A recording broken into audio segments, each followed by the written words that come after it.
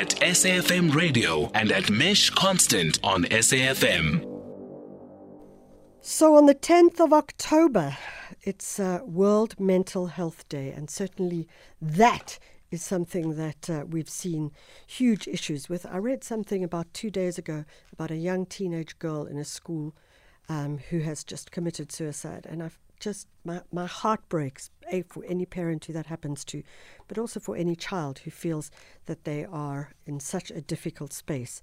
So a company, an organization called Waves for Change, is making its own contribution of raising awareness about the day through something called surf therapy. Good morning. Wave for Change is an organization based in Muizenberg which addresses adolescent mental health challenges in South Africa using innovative surf therapy. On the 10th of October is World Mental Health Day, and we're inviting you to join us at Muizenberg Beach, just in front of our site, to come and join us for an event which will be the biggest ever immersion into the ocean, all together to make a stand against poor mental health services and support the work of surf therapy.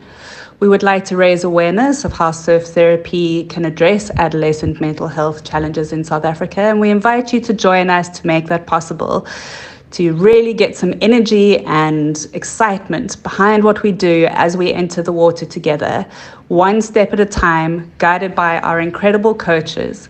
So come dressed in a wetsuit or a swimsuit and be prepared to join hands and enter the water together. We'll meet at 10:30 sharp, so please join us then. There are wonderful coffee shops nearby for a cup of coffee to warm up afterwards, and you're welcome to join us to ask for questions and to ask questions afterwards to see what it is that we do and how we do it. Waves for Change has been around for 10 years and was born from the friendship of Tim Conybeare and co-founder Apish in Masiphumelele, where they began to take children surfing.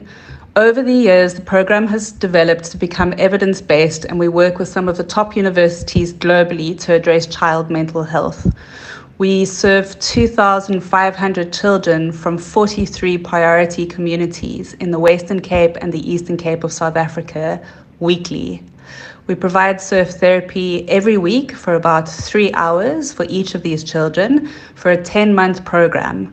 And the reason it needs to be 10 months long is because it takes that amount of time for children's physiology to settle, for them to learn a curriculum that teaches them how to self-regulate in the face of tremendous trauma and adversity that they experienced in their communities and as a result of poverty.